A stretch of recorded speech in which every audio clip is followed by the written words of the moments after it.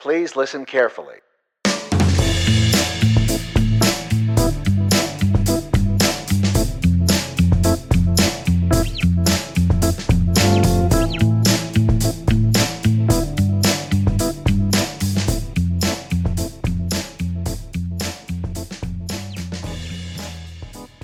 Hey folks, so this is a conversation that I had with one of our members, Wendy.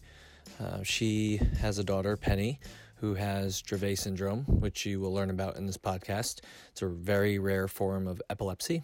And so we talk about Dravet syndrome, what daily life is like for Penny and Wendy, and we dive pretty deep into the ketogenic diet, or keto, because that is the diet that Penny has been prescribed to keep her seizures down. So we talk about the clinical use of that in their life versus, the more pop culture reference of keto. So there is a video version of this on our Facebook page. So just go to Facebook and look up CrossFit Kanna, Kanna, if you want to see the video version. But this is the audio pulled from that video and put into podcast form. So hope you enjoy. All right. So, Wendy, I want to talk to you because this month is Epilepsy Awareness Month. Is that right? Mm-hmm. Okay. So November. I thought we could talk about you and Penny and epilepsy and kind of create some awareness and some education. But actually, let's first start with how you came here and how we got started. Yeah. So I came to Kanna. Mm-hmm. Okay. I always want to say Kanna, but Kanna. Yeah. So I started here back in August, so I don't know how many months is that, like 3-4 months. And my friend Molly has been coming here for almost a year, and I saw, just pictures that she had posted, and, I had said, like, that looks cool, and had expressed interest. So when there was a special, I took advantage and came and tried it, and I love it. It's been like really I've never been into team sports, and it's so different than anything I've ever done. And I really like it. So what did you think coming in versus the reality, or did it actually match up to what you thought? I think it matched up to what I thought. I think it's a lot more accessible than I thought it would be, and I think anytime you start like a new fitness program, it can be intimidating. So, for sure. And I know like just everybody feels intimidated by CrossFit because it's so different. But I think it was pretty much exactly what I thought. The thing that surprised me is I think someone had said like you come for the workout, but you stay for like the community, and I've just felt like it's really cool to have people who like you're gonna have a conversation with when you come, and like just little icebreaker at the beginning when you do question of the day. Like it really does like make it a different experience. It's not just go to the gym, sweat, and go home, and it makes me like more motivated to come. So cool. I like that part of it. Nice.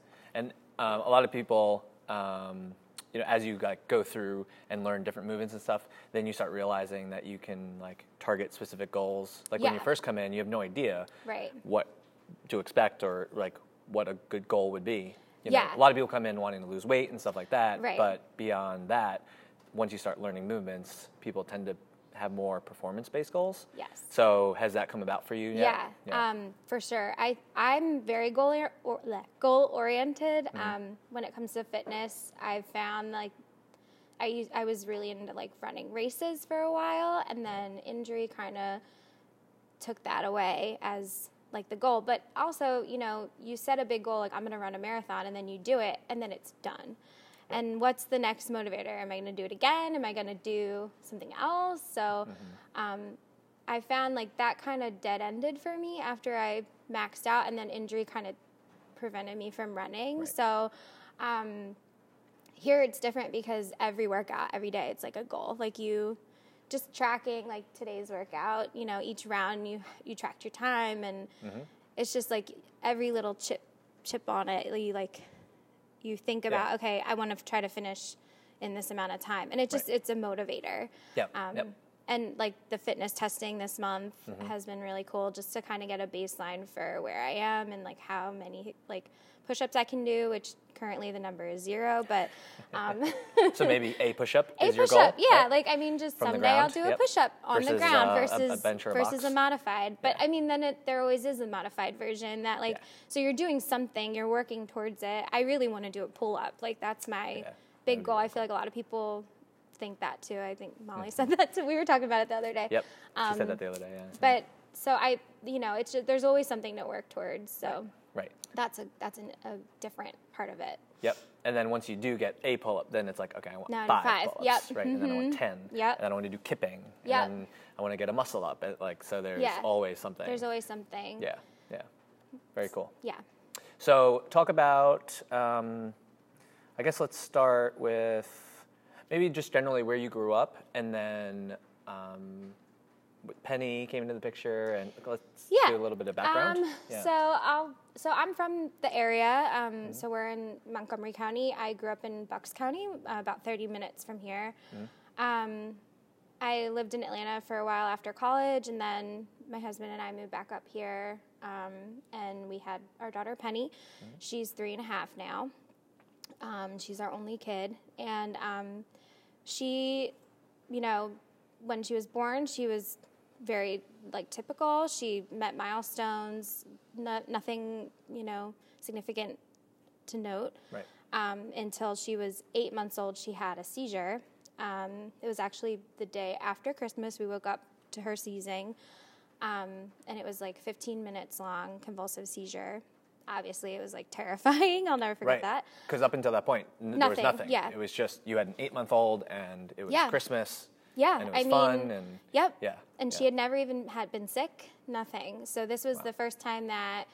When you have a seizure, it's typical for your body temperature to raise. Okay. So we obviously called an ambulance, and in the ambulance they said, it seems like she has a fever. This is probably just a febrile seizure, which is common, So we were kind of like, okay. So we, did the hospital thing, and they sent us home. They're like, this is probably just a one-time thing. And then the next day, she had another episode. This time, not a convulsive seizure, but she just kind of like went limp. And at that point, I do think she had a fever, and so this was her first illness. Again, did the hospital thing. They did all kinds of testing, found nothing wrong, sent us home, this time with medication to stop a seizure. It's called Diastat. It's the most common medication for anyone who has a seizure disorder, and it's a rectal administration, so it's not the most convenient. Right. But most people, if they have a seizure disorder and they have a history of their seizures being longer than 5 minutes, they'll get this. Okay. And that's like in case the seizure goes too long, you put this, it's like a benzo, you put it in their butt, and then it immediately helps to stop the seizure. Gotcha. So they sent us home with that, which I was like, what? Right. What do I do? Yeah. And again, they were like, this is probably just a one-time thing. Right. So we were hopeful. And then 10 days after that was the first, like, really big, bad, like, But during episode. those 10 days, you must have been, like, pins and needles just waiting for something, Oh, yeah. right? It was terrifying. Yeah. And that day, her seizure was, like, probably well over an hour. I don't know if it continued or if it stopped and restarted, because they had her in an ambulance doing all that, like whatever they were doing. They were trying to intubate her. They were having complications. It was like a whole Did you try mess. the Diastat? I gave her the Diastat, yeah. So she started seizing. It was 5:17 p.m. I was waiting for my husband to come home. He takes the train home. So I was sitting in the living room with her. She just fell over, started seizing.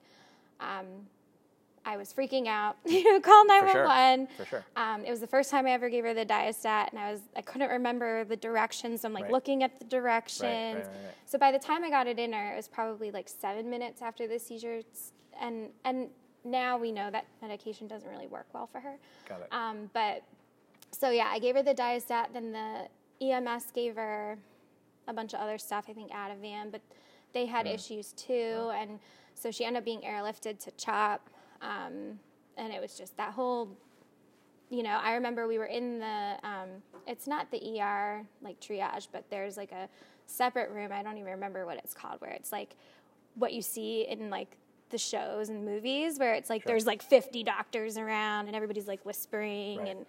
And that's where we were. And I just remember it was like out of body experience.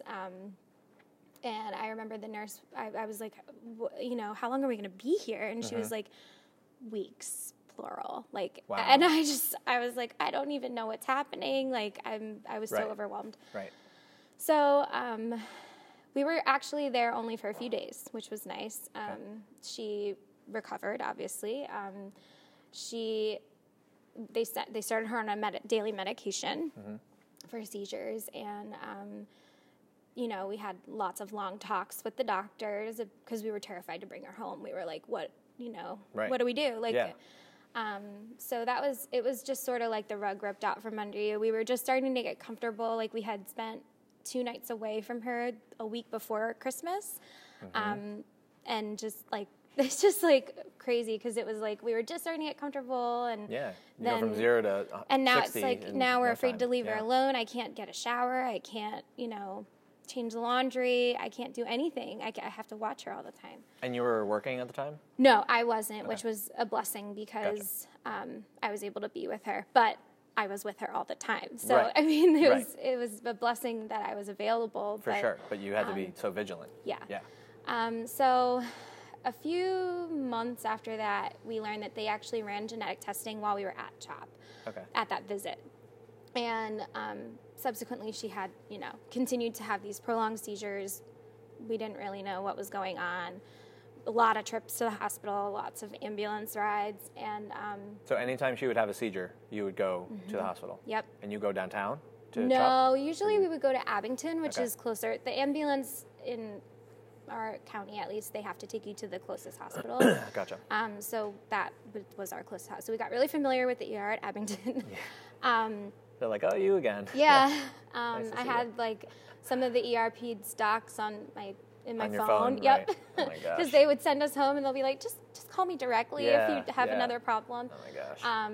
So we learned that she has this genetic mutation, and then we learned also that it's not an inherited mutation as far as testing can tell. Neither my husband or I have it. Right. She's the first. She's the first, which they call a de novo mutation. Like it just came out of nowhere. Yep. But so once we got the results, we're like, okay, so now we know the cause of her epilepsy, which is great because I think something like 2/3 of people don't know the cause of their epilepsy. Wow.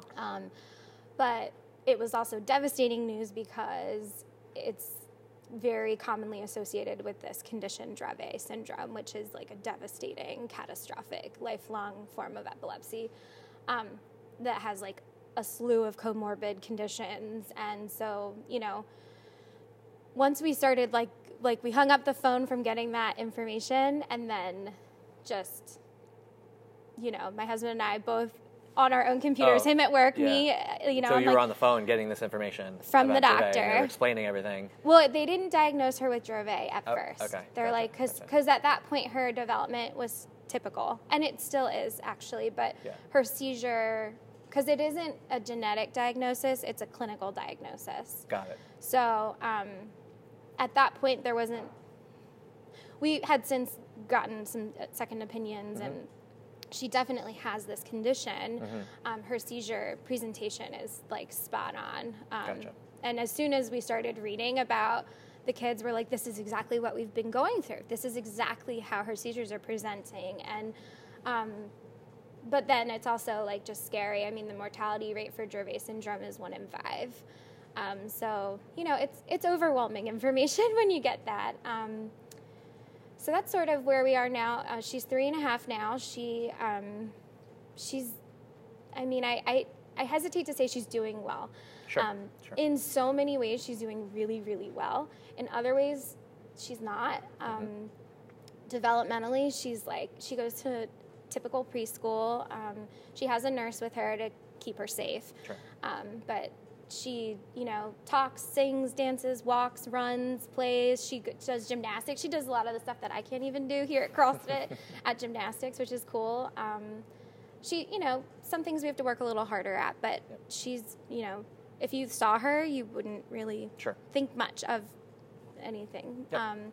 But her seizures are really aggressive. She has primarily now smaller seizures, like focal, I don't know, they call them myoclonic seizures. I don't know. She has all kinds of seizures, but she'll just kind of space out, do like a head bob or a shake, and pretty much like anything outside of the house is a trigger. So anytime we leave the house, she might have like a cluster of seizures and we need to go back in. Right.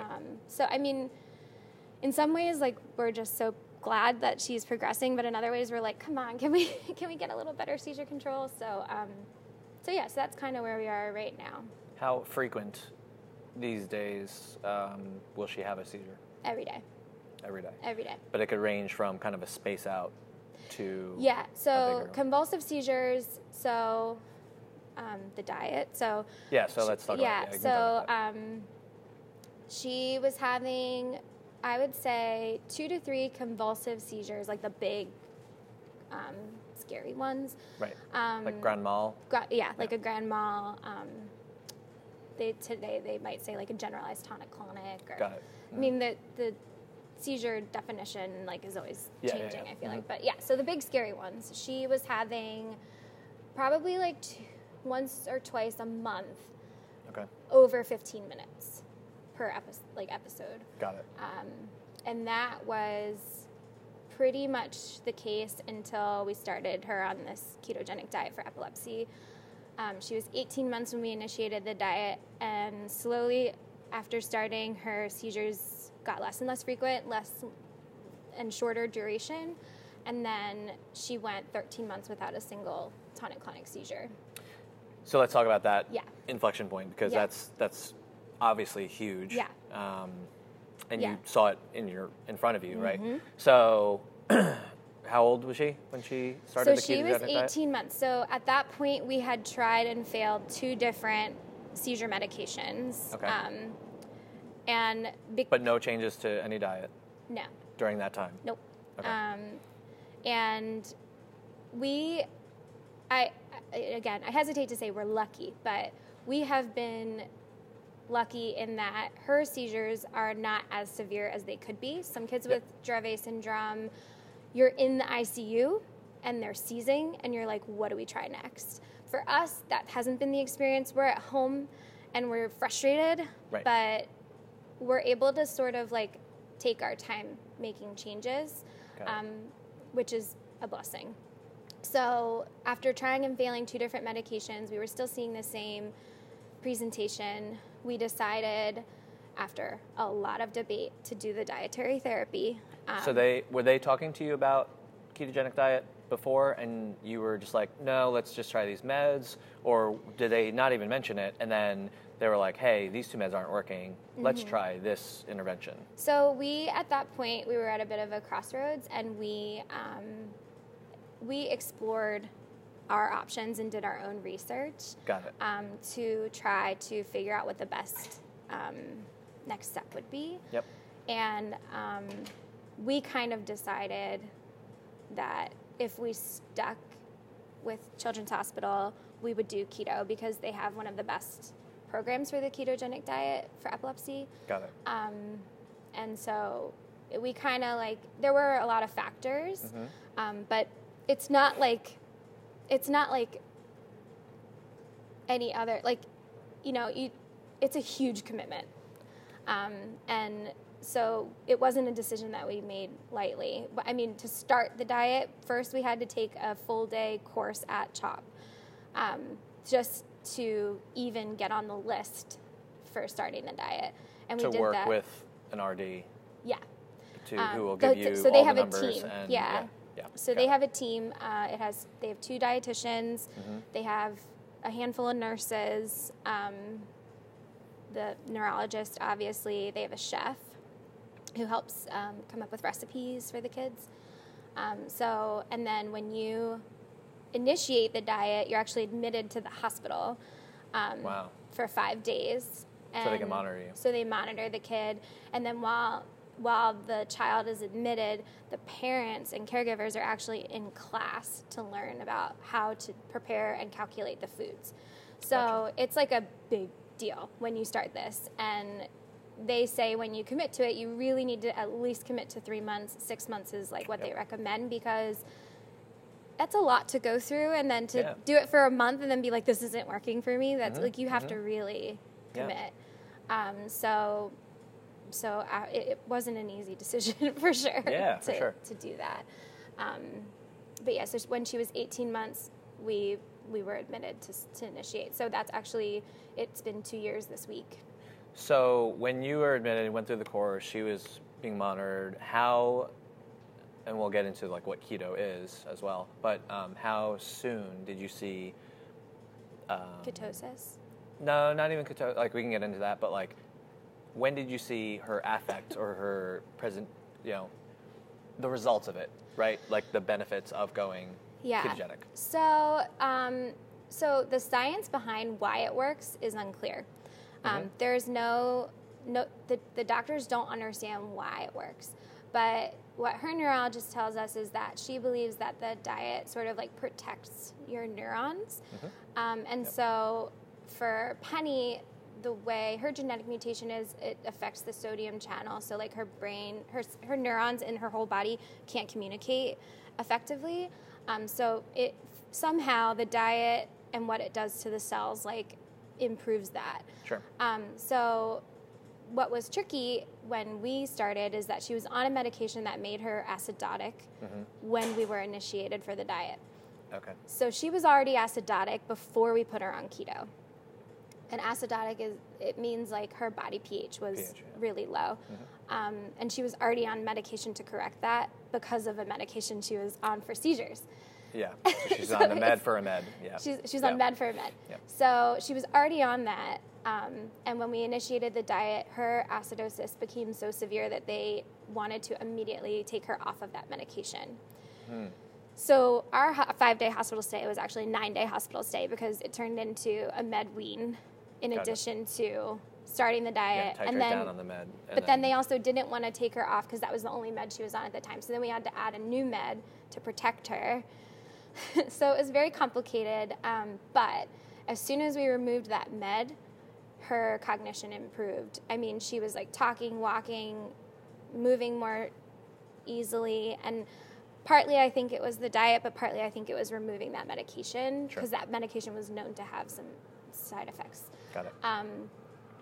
So she got evaluated actually by early intervention right before that. And then when we came back and her therapy started, her therapist was like, this isn't the kid that I evaluated because she's doing way better. So that was pretty cool to see that happen. And I'm sure there were more factors at play than just the diet. But so she, like I said, she was like once or twice a month going into these like 15-minute at least seizures. Yep.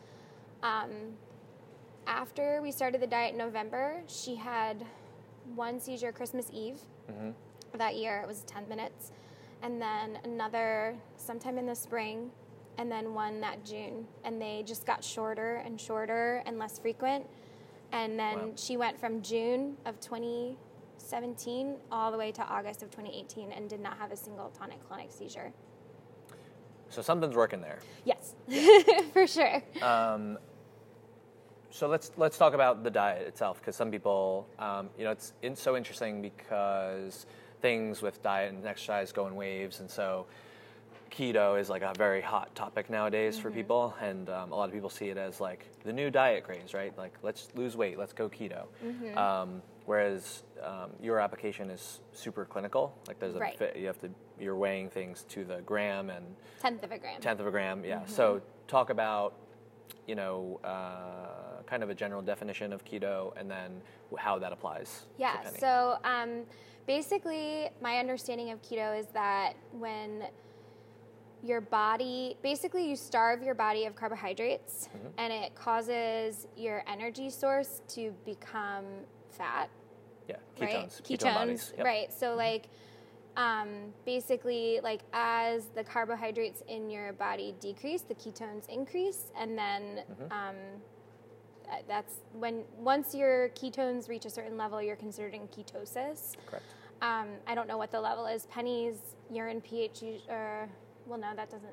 Her blood ketones usually run like around 5 or 6. Yeah, so it's usually if you're above like 4.5, 5 in Okay. terms of millimoles, Yeah. you would be considered in ketosis. In ketosis. Yeah. So yeah, But that's done with a blood draw, with blood test. And, it's like a it's because we used to check her blood sugars too. So so we have like the little finger same machine thing. as Same like machine. diabetics would use, but Yep. there are certain It's a strips different that you strip. can get for Yep. ketones. Yep. Yeah, so so that's my understanding of ketosis. If you asked me 2 years ago, I probably wouldn't have been able to go into a little more detail, but it's now more just practical you're knowledge. just doing it. Yeah, we just go through the motions. So for her, in terms of the ketogenic diet for epilepsy, most people who use it use Keto Calculator to come up with their food, or they work with their dietitian, and their dietitian just hands them the recipes. Sure. Children's Hospital of Philadelphia's program is a little different. Okay. They actually have their own like calculation system. So you learn that when you go to the classes, you learn how to calculate the food specific to your child. Okay. So, we have friends whose children are the same age, also on keto at the same ratio, but their meal plan is different from Penny's. Every kid's meal plan is unique to them, which is good. They have I think they have like a higher success rate. And a higher rate of families who stay on the diet than other programs because it's very tailored. Got it. So for Penny, we have her like little meal plan, and then we have a whole manual of exchanges, they call it. So that's like a serving. Right. So like for each meal, she gets this many servings of protein, this many servings of carbohydrate, and this many servings of fat. Do you know those numbers off the top of your head? Or in terms of grams or tenths of gram? So it depends on what it is. So her meal plan right now, it changes every so often, but right now her meal plan is, so if it's with heavy cream, she gets 36 grams of heavy cream. Okay. And it has to be 6 grams of fat per serving, heavy cream. And then she gets 1.9 exchanges of protein. So that's 1.9 servings of a protein. So let's say it's turkey, that's 7.4 grams per serving. So she would get 7.4 times 1.9. Got it. So, so this is like what we do every meal. Almost 14 grams of protein. Of turkey for like turkey lunch meat. Right. And then carbohydrate, she gets 1.3 servings. So let's say this morning she got Cheerios. She got 2 grams of Cheerios. And then she gets, in a heavy cream meal, she gets 3.5 exchanges of fat. So if it were butter, it would be like 16 grams of butter. And you had posted a picture a couple days ago showing like half a Ritz cracker or a Cheez-It cracker. So I think a lot of people are pretty familiar with how small a Cheez-It cracker is, and it was half of that, and that was how much of a daily serving? That was her carbohydrate serving for 1 meal. So she gets 3 meals per day and 2 snacks. The snacks have no carbs, so she just gets protein and fat for her snack, and then her meals each have a small amount of carbs. So if she had Cheez-Its, which she actually said she didn't like them, so we won't do that again. But if, every once in a while we try to do like a snack food just to like let her feel normal. So she got 1.5 Cheez-Its with a meal. And that's all day. That's it. Yeah. I mean, if we did now Cheez-Its, she has 3.5, so she's smaller, but people I think can like I'll never hand her a bag of Cheez-Its because she just can't have that. We try to do more healthy. Like she loves vegetables. It's actually funny. I think she is a little more exploratory with food than some kids because she's so limited. Yeah. So if I'm like, oh, we're having like a different kind of fish tonight, she gets really excited about that. Right. She can explore within her world. Right. It's like it's different. Yeah, exactly.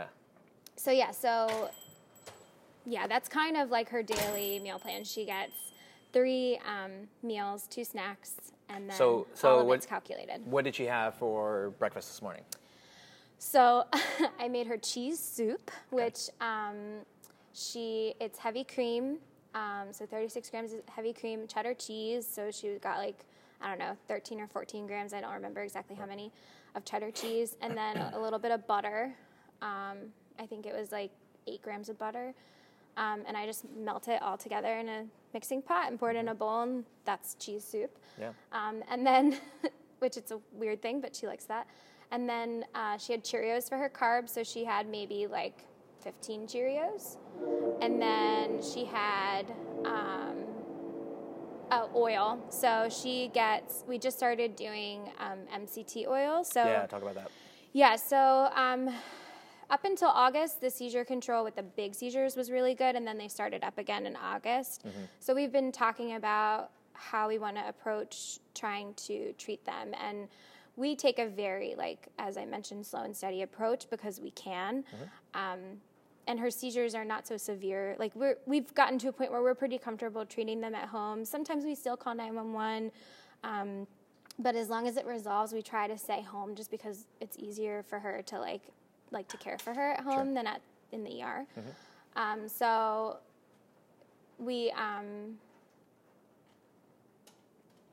we were weighing, should we add more meds? Should we change her diet plan? What should we do? So we decided, in place of some of the fat, usually we give her butter because it's right now, that's her preferred. We do MCT oil, mm-hmm. which is medium chain triglyceride, and it's supposed to be more quickly metabolized, I guess. And as we had talked about before, you were saying athletes use it for an energy boost or mm-hmm. whatever. What kind of coffee?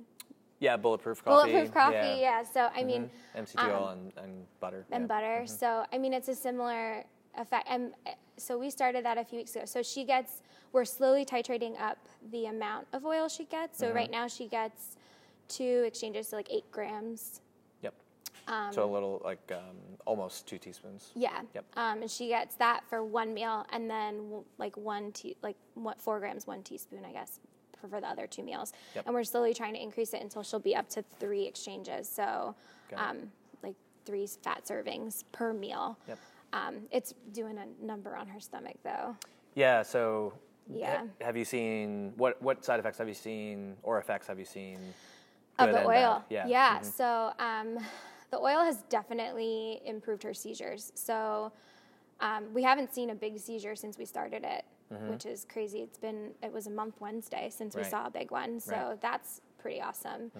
Mm-hmm. Her little seizures have been so severe since the fall. She can't stay outside for recess most days at school. Oh, wow. She just has to go in because I don't know if it's the sun or the I don't know what it is, the overstimulation, but she just can't even stay outside for recess. Wow. And she gets into such a cluster of small seizures that she has to go inside. So since starting the MCT oil, she's been able to stay outside for recess. Yesterday we had snow, and she was like, I want to go out and play. And normally I would kind of be hesitant, but I was like, let's try. She went sledding. We were outside for probably 20, 25 minutes before she started really having bad seizures and we had to go in.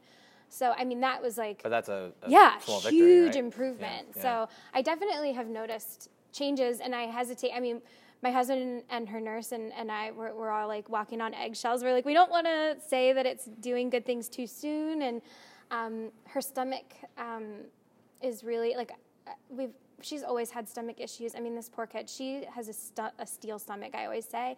She doesn't throw up a lot. Some kids on keto, they're just puking all the time. They can't get the food down. She tolerates the food digestively, but she's always had issues going to the bathroom. Mm-hmm. I mean, we've had to do enema. She'll ask for a glycerin suppository. There's a penguin on the box, and she'll be like, I think I need a penguin. To help me. And this has always been the case? Stomach issues? Or since the oil? So since the oil, now she's having a lot of diarrhea. Right. Okay. Yeah. So because that's common with the oil. With people who get on MCT oil. Yeah. It's really cheap. You can buy it in these huge, brown glass canisters and all that. But if people even take a little more than a teaspoon, they can really it'll definitely do a number on their stomach. Yeah. So, I mean, we're just being mindful. I would love to be able to go up to the full amount, but we're just taking it slow because we don't want her to, we want her to retain some nutrition. For sure, for sure. So it's just, I mean, this is sort of the journey with epilepsy, but specifically with Dravet syndrome. It's just constantly weighing treatment and side effects. Right. And that's just everything. And we just try to be really mindful of side effects, and especially for her, like cognitive side effects and just developmental side effects, like we try really hard to like do everything we can to maintain her cognition. Yep. But I mean, we can only control so much. So we just, Right. it's just, that is what it is. Yep. Well, it's so interesting because a lot of people will talk about keto from like a diet standpoint. They want to lose weight and whatever.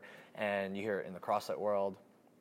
But this is clearly, it is keto, but it's for a very clinical purpose. Yeah. And so that's where, when people ask us about, well, what are your thoughts on keto? Well, for some people, it's amazing. Like, if you want to go from seizure or no seizure, this is a great path to at least explore with professional help. Right. Right.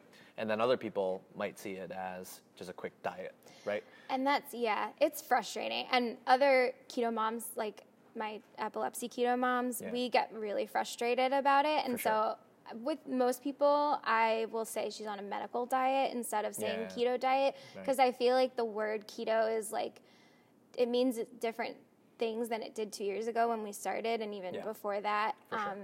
And I think people, it's just hard. Like, you want to be accurate. And I it's like teetering this line. I want her to feel included and like normal. I don't want her to stand out because of the differences, but food is such a huge part of our lives. And like, I don't ever want to sell her short. Like, she makes crazy sacrifices for a 3-year-old. Like, we've never taken her out for ice cream. Yeah, and especially being at preschool, seeing and at other preschool, kids eat and what they bring in. They do food every week. They taste a new food, and she doesn't participate in that. I mean, but she doesn't let it bug her. I just I just want to like give her credit for what she does, because I feel like it is important to like build awareness around how unique of a diet this is for her, and like it's not, it's just, so many people will be like, oh, keto, I do that too. Oh, keto flu, I know what that's like. And it's just different. It's correct. I don't doubt that people experience keto flu. I don't doubt that people, are on the ketogenic diet, but you can take a break and have a piece of pizza and it's not going to change much. Well, and and where people get confused or misled is thinking that just because they're low carb, or even what they think is low carb, when really it might not be very low carb, that doesn't matter. What matters is eventually, like, if ketosis is really more about that blood reading that we were talking about. Right. It has to do with carbohydrate that you consume, but it might not. Right. Like, so two people can be at the same carbohydrate intake level. One person is in ketosis, the other person is not. Oh, yeah. And we see that with the kids, too. I mean, exactly. the patients who use this diet to treat medical conditions, their ketone levels vary drastically. And, and everybody metabolizes it differently. And that's why I think what makes the program at CHOP, like, really, like, I feel very lucky to have access to that, because it's so tailored to each kid. It's not like a one-size-fits-all. I mean, people will be like, oh, this recipe is 4-to-1, which is her ratio. So 4-to-1 means for every 4 servings of fat, there's 1 serving of protein and carb. Got it. So her current ratio is 90% of her calories are fat, 7% are protein, and 3% are carbohydrate. Gotcha. You'll hear kids are on like a 3-to-1 or a 2.75-to-1, and it all just depends. So, someone will be like, oh, this recipe is 4-to-1, she can have it, but like not according to, like, technically I guess she could, and I could like fudge a little and let her try something. But technically, no, like I have to calculate according to her meal plan. Yeah, it's way more precise than people might think. It's super precise, And because people listening to this and might or probably do CrossFit, or at least are in that world, and because there is that more general question of like, is keto right for me? The quick answer is like, if you're doing high intensity stuff, and this is totally different than what Penny's going through, but like exercise wise, if you're going through high intensity exercise, your body needs carbohydrate, lower carb than a standard American diet. Yeah, of course, like not having McDonald's and not having all this bread and pasta and all that, for a normal person is probably a good idea to eat real whole foods, which is just naturally lower carb. But you need carbohydrate to fuel the high intensity stuff. Right. There's some, and we won't go into it, but like there's some ultra distance people who run, miles and miles, and ultra marathoners who can be very low carb and high fat, and their bodies do run on those ketones. And yeah, like MCT oil, like I'll have it occasionally, and I do find great clarity in terms of concentration. And so there's definitely a crossover of some benefits to it, but just because you hear someone is on keto, it doesn't mean that they're doing the same thing that like Penny. It's like it's like a buzzword. Yes, and it's totally a buzzword. And it's interesting. And like, I think it's important too to like recognize. I have parents who ask me, like, should I try this with my kid? And I'm like, not on your own. You need to work with a dietitian. And I mean, literally, they wouldn't send us home from the hospital because she was so acidotic and we couldn't get her levels up. She takes 30 milliliters of this, like, disgusting liquid medication to balance acidosis every day. I mean, and we monitor her urine, we monitor her blood. Right. She's seen by her team of clinicians, like, every 3 months. Right. This isn't something that you can just like do. Right. And I mean, you could, but I wouldn't recommend it at all. And if I agree with you. I think, like I was joking, I ate pizza yesterday and I had brain fog. Like I definitely recognize, and I think eating healthy is totally different than saying like, oh, I'm going to do this keto diet. Like, I think it's just different. Yes. Yep. Yeah. Totally. What's the percentage of people that are affected by Dravet, epilepsy in general? Like, what kind of, like, how rare is this? So epilepsy, the statistics are that 1 in 26 people will be diagnosed with epilepsy in their life. Wow. Which is pretty astounding. 1 in 10 people will experience a seizure at some point in their life. Yeah. 10% of people. Yeah. And is there a male-female not that I know off the top of my head. Even? I'm sure that there is a statistic out there, but I don't know it off the top of my head. But it's not like, because with autism, it's predominantly male, right? Whereas I didn't know if that was the case. Not that I know. Okay. I haven't heard that. Okay. Yeah. For Dravet syndrome specifically, it impacts 1 in 20,000. So rare. It's very rare. Yeah. It's, for comparison's sake, like I believe Down syndrome impacts 1 in 3,000. So about 7 times as rare. Rare. Yeah.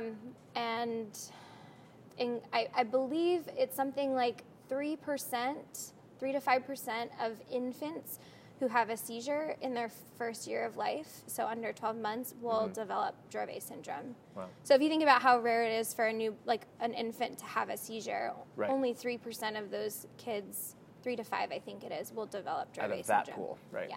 Got it. So it's very rare. Wow.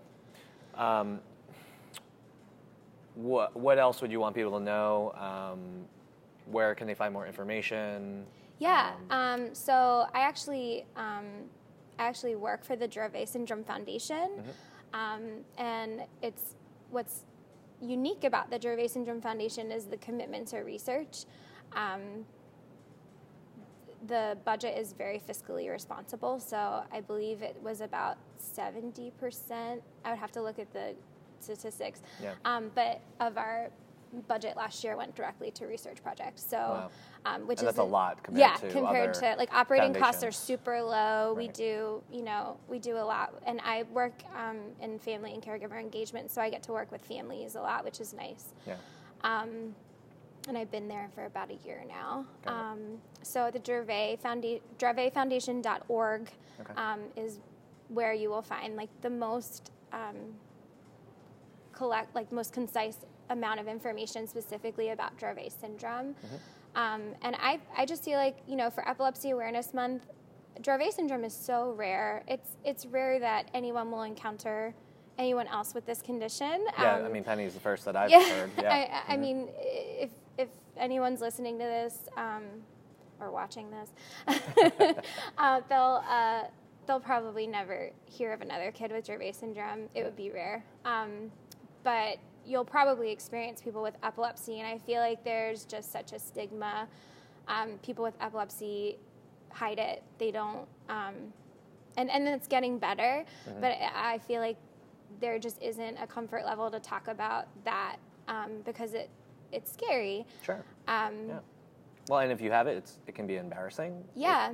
I mean, and having a seizure can be really horrible. And for most people, they're not life-threatening. For us, they are. But for most people, they're not. And so I think just helping to normalize epilepsy. And, I mean, I know that, again, like there's some sort of statistic out there, but the dollars that go to epilepsy research are super, super few compared to dollars that go to other types of medical research. But the number of people who are impacted by epilepsy is so significantly higher. Well, you said 1 in 10, right? Right. Yeah. 1 in 10 will have a seizure. 1 in 26 people will have epilepsy, which means you've had more than one seizure. Gotcha. And it wasn't correlated with like a specific incident. Like, let's say you have an injury, right, and that caused you to have a seizure, right, or you know, whatever. So I think just helping to learn, like, what do I do if I see someone who has a seizure? Like, how can I help them? That's really important. And I mean, I would encourage everybody to just like Google, like, what do I do if I see someone having a seizure? Just to familiarize yourself, like, stay calm, call for help. Make sure they're safe. Make sure they're safe. Don't put anything in their mouth. That's like such a, Because what was it? The old myth was like they're going to swallow their tongue. Yeah, no, that's false. Yeah. You can't swallow your tongue. Just make sure their head is safe. Yeah. Right, if they're on the ground. Yeah. I mean, and I just think it's important that people understand. I mean, for me, it's important because I want Penny to be safe. Of course. But I just feel like for the general population, like the likelihood that you'll see someone have a seizure is a lot higher than you might realize. So it's just good to like know and be prepared. Yeah, for sure. Is there anything else that you want people to know? I just think on this journey, like, empathy is the lesson that just keeps coming up, and just learning. I think it's just really important to just like think about other people. Yeah. I mean, everybody has their stuff. Everybody's going through crazy things, and even though, like, I know sometimes my friends will be like, I don't know why I'm complaining about this to you, but like, it's all relative is something my friend Katie always says. Like, everybody's journey involves like significant challenge, and we all just need to like be a little more mindful of each other and just care a little more. I think that's really what I've learned through all of this. And Penny, I mean, if any of you know her or get to meet her, she just is so inspiring. She's so tough, and just, I mean, she's wise beyond her years. And to sit with a plate of like a bowl of Cheerios in front of her and not eat it, I mean, one morning she likes to help me eat because we help her eat. Right. So I had walked away, and my bowl of cereal was sitting on the table, and she had the spoon, and she was just waiting for me. And my husband walked in, and he goes, "What are you doing?" And she's like, "I'm helping Mommy." Like, she didn't even think to take a bite. Yeah. And I'm sure there will be a time where we'll get to that. But for right now, she just continues to amaze me. And, we're just thankful every skill she learns, every day that we don't get a call from the nurse that she had a big seizure. That's like that's good. So, so thanks for having me. Thanks for giving all the information. Yeah. Hopefully, even if one person out there learns something, right? Pick something up, which I'm for sure that our 2 listeners will pick it up. But thanks for coming on. Thank you. I appreciate it. Hey folks, thanks again for listening to Crossicana Radio. If you like what you heard, head over to iTunes and give us a 5-star rating and leave us a review, which helps us get found on the interwebs. Also, head over to social media, find us on Facebook and Instagram at CrossFitCana, Kanna.